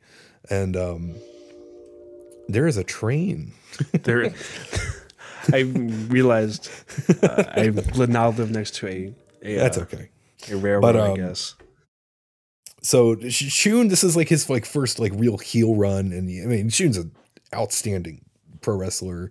He has a lot of flash, and then with this heel run, just adding a whole new layer to like what he can do as a wrestler. Diamante is a guy, he's improved a lot last year. He's been around with the company, I think 3 or 4 or 5 years, something like that. Not a super long time, but he was a guy that like, you know, he looked like he had a lot of weight on his feet, essentially, the way he would like walk around the ring and just like kind of choppy steps. But he's improved a lot especially over the course of last year. Jackie Funky Kamei, a guy I absolutely adore, just one of the best baby faces out there. I mean, last year he had a match against SB Kento that was on my top 10. Just when put under like these crazy amounts of pressure, he just, again, fights with all of his heart. And it looks amazing, and absolutely one of the better underdog like babyface guys out there. Jason Lee, I mean, in the corners I like to venture and talk about wrestling, he's definitely discussed as like the best junior wrestler in the world. I mean, just very crisp, just great striking, and just it doesn't even think about what he's doing. It just seems like it's just on point, great precision all the time. And I mean, this was one of the classic. This is going to go down as a classic Dragon Gate tag team match. I mean, the Ring of Honor 2006, the Blood Generation versus Do Fixer 6-man. That's like the big one that, like, you know, a match that was like years ahead of its time. And this is a match that's like, I feel like on that same caliber, because it's like just shit people aren't doing is happening in this match. I mean, the pace, there's a great like exchange towards the end where Shun Skywalker and Shun and Diamante are like more of the bigger guys in Dragon Gate, where Jackie Funky Kamei and Jason Lee are on sort of the more normal or smaller size compared to that roster. A great transaction towards the end where Skywalker's going for an SSW. Kamei counters with a Torbolino, which gets countered into another SSW, which gets countered into Torbolino, and he hits it on fucking Diamante, or he gets Diamante out of the ring, and it just is like full on Kamei bang bang babyface, awesome. And they Kung Fu Masters win that match. And the Torbolino was a move that was handed down from Masato Yoshino, who retired last year, and his whole thing was that he was like fucking perfect, and that's like the standard that these guys have to like be aligned with on this roster, is to be fucking perfect. And this match is absolutely, I would call it perfect. It was absolutely tremendous. So yeah. Now, did you have any honorable mentions? You said mine already, so I'll let you do. What's that? What was honorable mentions? Yeah, because Logan knew I wasn't going to include the double dog collar match in mine because I haven't seen it. So he told me that if it wasn't on your list, to make sure it gets mentioned as honorable mention, because if we didn't put it in any of our lists, we would get shit on. He said. So we're not getting shit on. We're not getting shit on now, so I don't have to mention them since you can put in your list, thankfully. Yeah, real quick, I can go through some of mine. September 16th, the CMLL 89th anniversary, Atlantis Jr. versus Stuka Jr. The mask versus mask match. Just not on the higher end bell to bell, like comparatively to what I would think to the rest of my list, but and the fucking Zoom says we have 10 minutes again, so I guess we'll do honorable mentions and fucking restart the call. All right, so yeah, so this CMLL is just like kind of like bringing Atlantis Jr. up to that top guy spot. Speedball Mike Bailey versus Konosuke Takeshita from the West Coast pro match I mentioned. The Hangman Adam Page versus Bryan Danielson, January 5th, that Dynamite match. They had their draw last year, which was fantastic, and I liked this match a little more just because of the pacing of it and fucking violence, you know. Robbie Eagles versus El Phantasmo from the Best of the Super Juniors, the Kurikan Hall match back in May. Love both of those guys, and they've had somewhat of a the way Robbie Eagles was brought into New Japan, or who was brought in first, I don't remember, but they were both part of Bullet Club, and then Robbie Eagles got sick of El Phantasmo's shit and joined Chaos, and they have a little bit of history, and it was just a great match. A great Kirikan Hall main event, and then Kota Minoura, Naruki Doi, and Kato Ishida versus Jackie Funky Kamei, KZ, and UT. The Triangle Gate match from March 5th at Champion Gate. Just one of my favorite Triangle Gate matches this year. Usually a lot of fun to watch those. Minoura, Doi, and Ishida. Doi is now a freelancer, and Ishida has gone off to Glate. Kota Minoura is the lone person who is still in Gold Class. Gold Class wasn't really a faction I enjoyed too much towards the beginning of the year, but now with Minorita and the Ben K's like injection of charisma, it's one of my favorite things to look forward to on a Dragon Gate show. But those are my short list of honorable mentions. And I guess before we get to number one, I'm going to send you a new link just to be safe. Okay. Sorry. And we're going to move on to your number one. Go ahead. My number one was Seth versus Cody at Hell in the Cell this past year. The reveal of the news coming out that Cody torn his pec off, whatever the exact injury was. I just know the reveal of him taking off his robe and it just his tit just being like completely bruised, black and blue. Yeah, looking horrendously bad. The fact that he wrestled a Hell in a Cell match with that and putting on that Hell in a Cell match was awesome. It was like I said, it propelled Cody into that next tier of stars for WWE. At first, when he returned, he was the hot new thing. He's like the first AEW guy to come over to WWE. But you kind of had the feeling like, can you keep this up like all year? Like he's still going to be this popular like 6 months from now. But I feel like this performance is going to resonate with a lot of fans. And when he does eventually return at the number 30 spot in the Royal Rumble next year, the roof's going to blow off the place. It's going to set up for him to have a match with Roman. If he wins that match or not, that's another story. But yeah, Seth was also great in this match, like always. Seth puts on great match after great match. Every big match he has seems to always deliver. Like this really built off their Mania match they had this year, which was also great. If I had to come up with another honorable mention, we could throw that one in there, I guess. I've just felt like something changed that night for Cody, and it's gonna be for the better. I feel like his career when he comes back from injury is gonna really take off for him, and we can thank this match, this performance, this gutsy performance for him. Put on such a great match, even though he was very obviously clearly injured.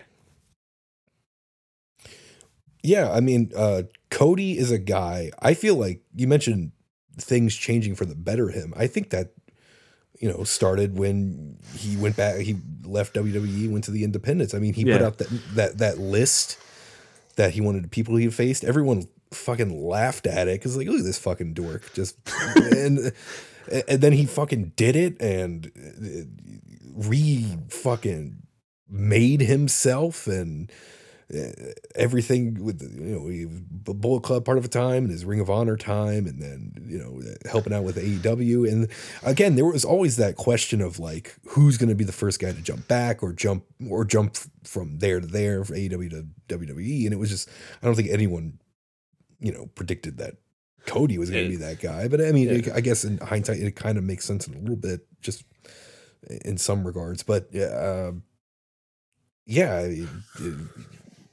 great work out of him. Good job out of Cody. Yeah, it was crazy. Like one of the main figureheads that started AEW, that came up with the idea for it. was the first major player to jump ship. Yeah, fucking Cody, man. He was. Me and Logan talked about it. He was my pick to be the one to dethrone Roman's reign. So we'll see. We'll see if that comes to fruition here in 2023. Sure. I'm excited to hear your number one because there's probably a match I probably haven't seen, if I had to guess. Oh. So I'm going to write it down and I'm going to watch it. And I'm going to send you a book report on it. All right. Well, I mean, my number one, my match of the year, my number one, my 2002. I guess this is if this was the Windley Hub, this would be the Windley Hub match of the year. And since this is WindleyMania, I guess I can declare it the WindleyMania match of the year. You've had all year to watch it, really. Really? Yeah. It comes from January 5th. Wrestle Kingdom 16, Night 2 in the Tokyo Dome. New Japan Pro Wrestling, of course. Kazuchika Okada versus Will Ospreay for the IWGP World Heavyweight Championship. I've mentioned Ospreay a few times on this, and I've actually mentioned this matchup already once on this list. But this was just, as far as that story, Ospreay never beating Okada clean, not beating him clean yet, at least. Or maybe they continue with that, and that's always going to be the chip on his shoulder. I don't know. This was a different flavor from this G1 final. Going into this, night one on the 4th, Okada beat Shingo Takagi for the IWGP World Heavyweight Championship. Okada was prancing around with the 4th version of the IWGP Heavyweight belt, which before they combined that belt and the Intercontinental belt to make this new lineage, he wanted to bring it back to what it was and continue his lineage and his great runs and reigns and whatnot. And this was him sort of accepting, like, all right, I was the man in that fucking reign, and I guess I'll have to be the man with this lineage as well. So Ospreay in 2021 had to vacate the belt after some scuffle, some shenanigans with him going out of the country and whatnot, not being able to come back in. So he was playing it up like with his new United Empire faction. Like, you know what? I didn't fucking lose this belt, so I'm the real fucking champion. And that's what this was. He even went in with his with a new entrance video where it was just like random singles matches he was having in like Indies and Rev Pro and all sorts of places. Just like this was his title defenses when they weren't actually title defenses. Isn't that funny? But and just the fucking Okada was sort of just in this mode of like, this is his familiar mode of being in a Tokyo Dome main event. And Ospreay was there he was mad at Okada. This was like sort of like the peak of him being very bitter with Okada and just wanting to win that belt back and then some with this match. And it was an awesome spot where Ospreay does like the Rainmaker pose, and that's when Okada snaps and just absolutely just lays Ospreay's fucking shit in. And besides all that, with the heat between them and the story going in, and plus just the pacing of this match was absolutely just fucking bananas. Just these two guys, it seems impossible how they can do this for 35 to 40 minutes. I mean, I don't know how. Okada looks like he's like barely sweating. There's just so much shit happening. There's Ospreay does a moonsault off one of the fucking metal bars, which he did before in 2018 in the junior 4-way, but he had 3 people there to kind of catch him. He only had Okada here. It's just, I don't know how he didn't break both of his knees. There's a spot where Ospreay does a Sasuke special onto the floor, and Okada catches him and turns that into a tombstone. There's Okada goes for a drop kick and Ospreay turns that into a running Liger bomb. Ospreay counters a Rainmaker with a fucking Spanish fly. Just shit that doesn't make sense if you understand gravity and whatnot. But I mean, that's with Ospreay. Obviously, he's known for doing these, gravity defying moves and whatnot. But he is now, ever since turning in the heavyweight, has really turned that corner with improving his selling. I mean, how he would just simple things like hitting the fucking mat, doing a flat back bump. Just like the sound was so fucking crisp. It was just like little things. If you really notice them, it's just like you could. That's why he's like a step above the majority of people doing this shit today. And I mean, same thing with Okada, of course, but and just how, and aside from, again, the aerial stuff, just the fucking, again, being hit with a fucking truck offense, the hidden blades, the Chelsea grins, that kind of shit. And yeah, it's just, this was just like their chemistry that they have together, and then just taking that chemistry to a higher echelon in this main event. I mean, it's just, I've been thinking about this match all fucking year.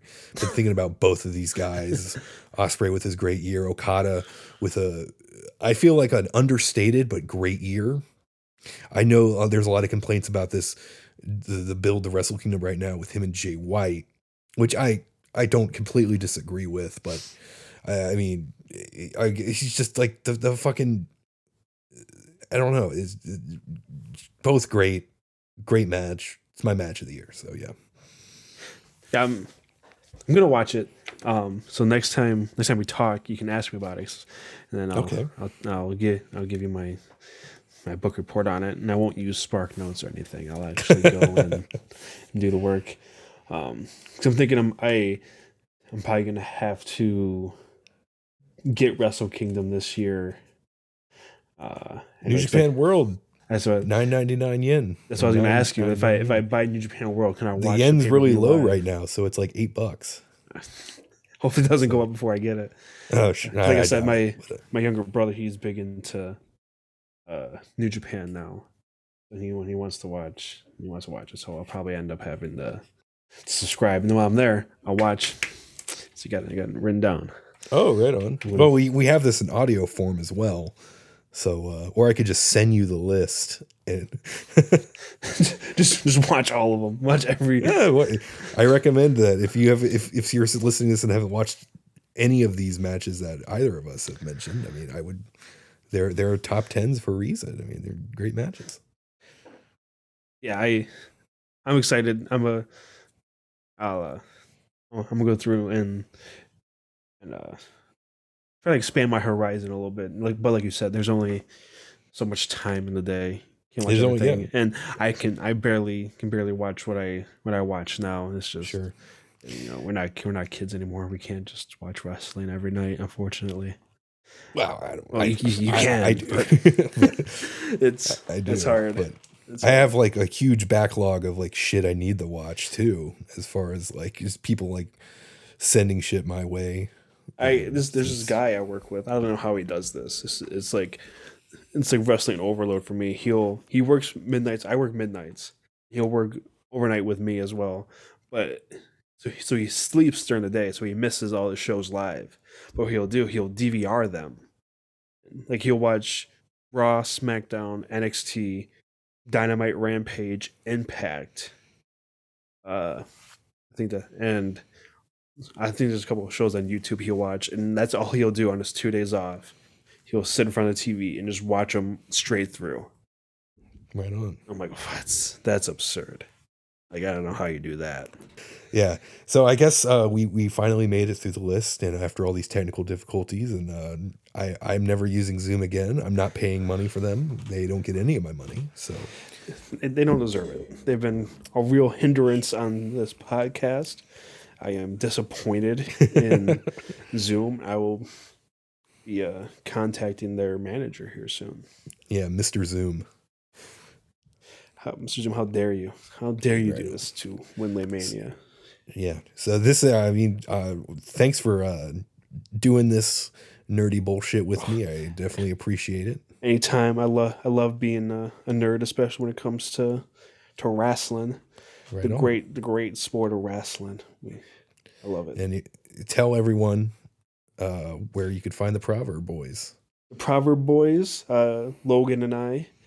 You can find us on Twitter at PW Proverbs. We have Pro Wrestling Proverbs everywhere else. Instagram. We have Facebook now. TikTok. We have a TikTok. I'm trying to figure that out as an old man. We're posting on TikTok, and we try to post a new podcast every week. But every once in a while, stuff gets in the way. Like recently, I just moved to a new apartment, so we could not release an episode last week. But we usually try to do some podcasts every week. And if you're looking for a podcast for us to listen to, I would recommend our Screwjob episode. Like I said at the very beginning here, it's a two-parter. We put a lot of work and research into that one. But most of our shows are very you can listen to them anytime. They're not too current event related. If you want to go way back, this past summer we did a Chris Benoit podcast series, which was also great. In my humble personal opinion, you want to check that one out. And we also did a similar type of episode on the tragedy of the Von Erich family. We talked about all the crazy stuff that's happened with them. So even because I know a lot of people listening aren't necessarily wrestling fans, but they're loyal to the WindleyMania brand, and they're gonna listen all the way through. But if you wanna listen to some more wrestling, I recommend those ones. And thank you for letting me come on again. I love being on WindleyMania. It was a lot of fun last time I was here. I was hoping some more Windley boys would be on here. Oh no! I think Devin was on with us last time, wasn't he? Yeah. I couldn't get them to do it. There's no way. You want to come talk about wrestling for 2 hours? Yeah, sure. But again, thanks a bunch. I hope you have a beautiful new year. You as well. And I hope I will too. But for more Windley crap, you can follow at Windley_band. And you could read last year's Windley Hub Match of the Year at windleyhub.blogspot.com. Maybe I'll throw some... I don't know. I'll probably not do anything. So on the Windley Hub, because it's a stupid blog that I don't use anymore. But that is all. And we'll see everyone. Buy Windley merch. Oh yeah, go to type in Windley Band merch. I don't know what the website's called, but we have a new shirt as well with a robot by our friend Angelo. And if you haven't seen it, go look for it or bother Devin about it. It's a good shirt. Go buy it. $20, please. All right. So that is all. Thank you again, Anthony. Thank you. All right. Right on.